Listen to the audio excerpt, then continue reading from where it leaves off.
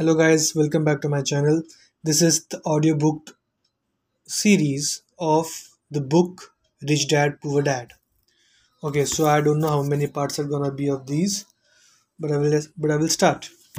Okay, so on the first page it says Rich Dad Poor Dad, what the rich teach their kids about money that the poor and middle class do not. And one more thing. Okay, so I will say it at the end. Okay. So the book is dedicated to all parents everywhere, a child's most important teachers. Okay, so I will start with the introduction.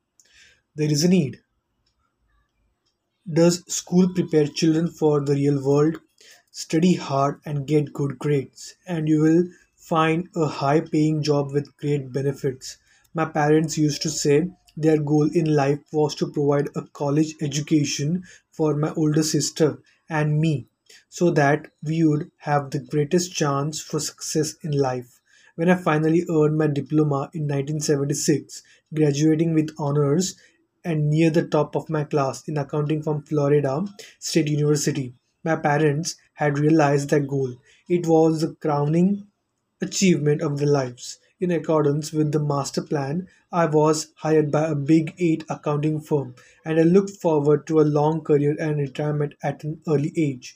My husband Michael followed a similar path. We both came from hard-working families of modest means, but with strong work ethics. Michael also graduated with honors, but he did it twice. First as an engineer and then from law school. He was quickly recruited by a prestigious Washington, D.C. law firm that specialized in patent law, and his future seemed bright. Career path well defined and early retirement guaranteed. Although we have been successful in our careers, they have not turned out quite as we expected. We both have changed positions several times for all the right reasons, but there are no pension plans wasting on our behalf. Our retirement funds are growing only through our individual contributions. Michael and I have a wonderful marriage with three great children. As I write this, two are in college and one is just beginning high school.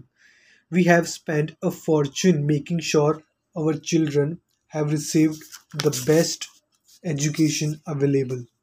One day in 1996, one of my children came home disillusioned with school. He was bored and tired of studying. Why should I put time into studying subjects I will never use in real life? He protested. Without thinking, I responded, because if you don't get good grades, you won't get into college. Regardless of whether I go to college, he replied, I'm going to be rich. If you don't graduate from school, you won't get good job. I responded with a thing of panic and motherly concern.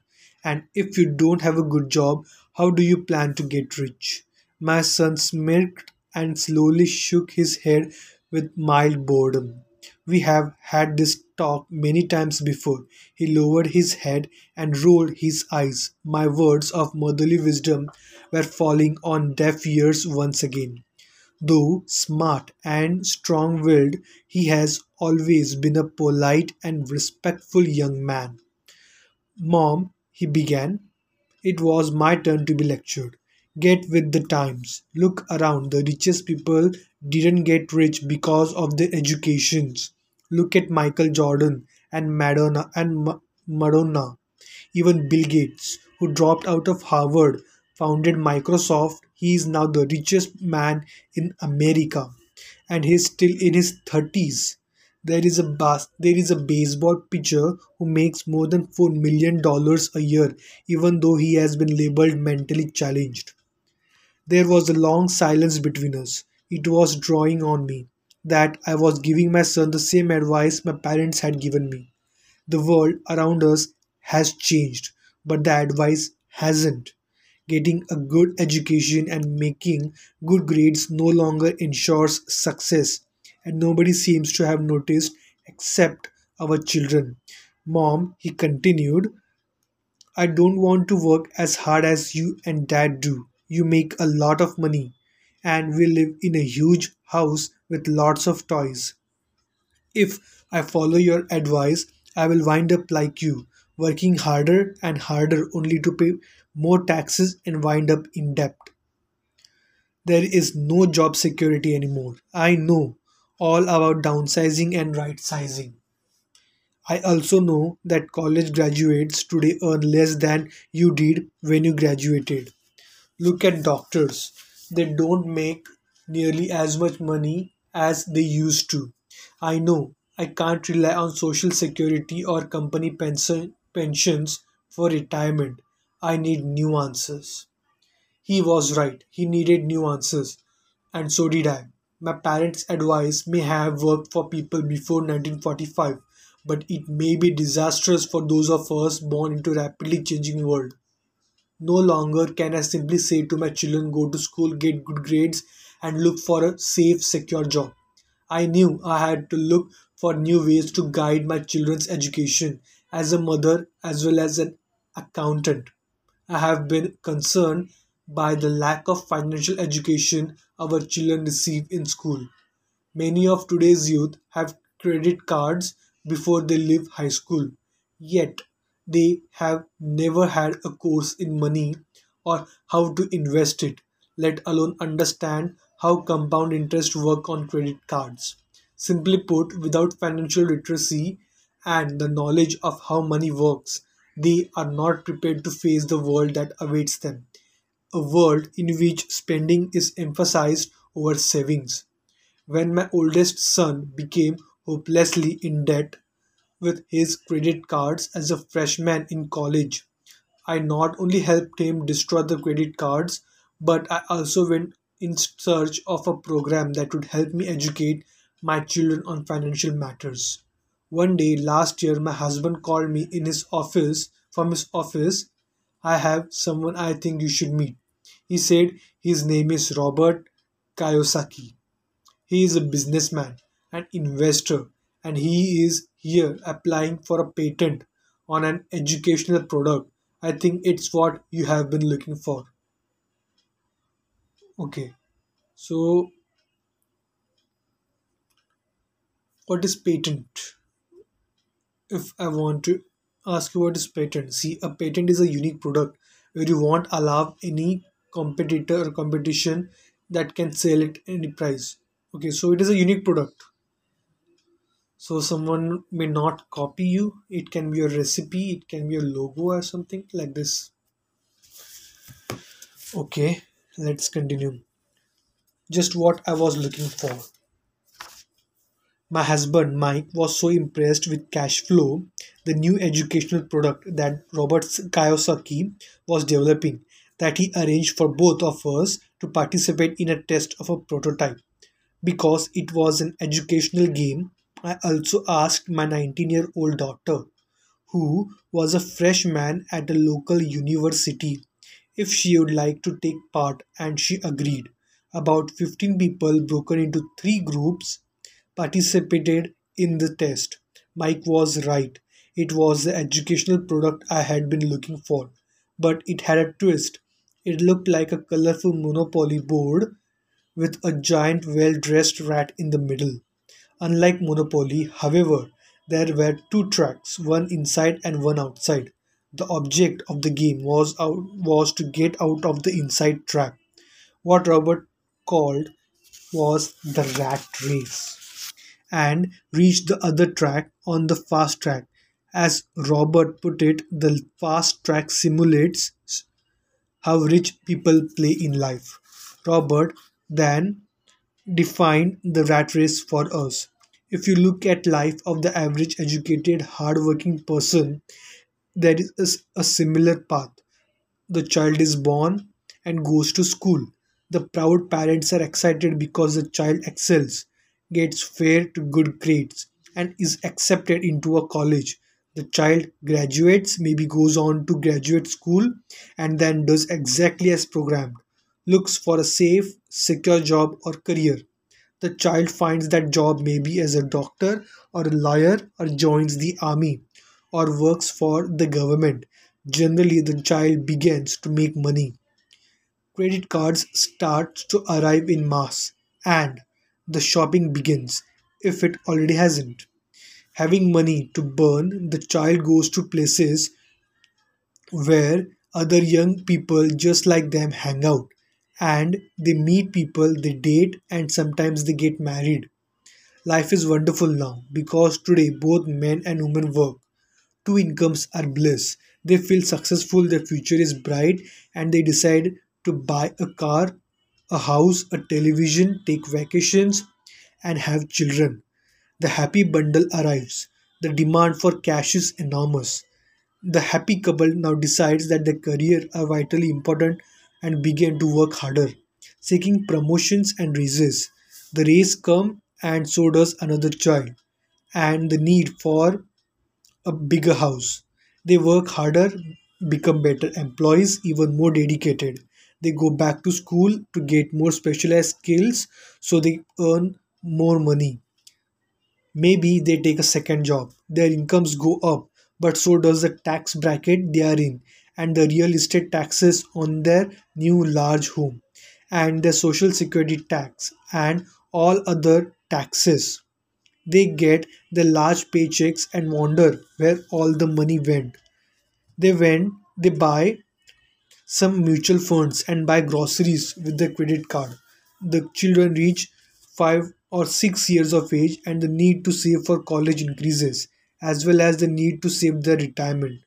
That happy couple born 35 years ago is now trapped in the rat race for the rest of their working days. They work for the owners of their company, for the government paying taxes, and for the bank paying off the mortgage and credit cards. Then they advise their own children to study hard to get good grades and find a safe job or career. They learn nothing about money except from those who profit and their naivety and work hard all their lives. The process repeats into another hard-working generation. This is the rat race. The only way to get out of the rat race is to prove your proficiency at both accounting and investing, arguably two of the most difficult subjects to master. As a trained CPA who once worked for a big 8 accounting firm, I was surprised that Robert had made the learning of these two subjects both fun and exciting.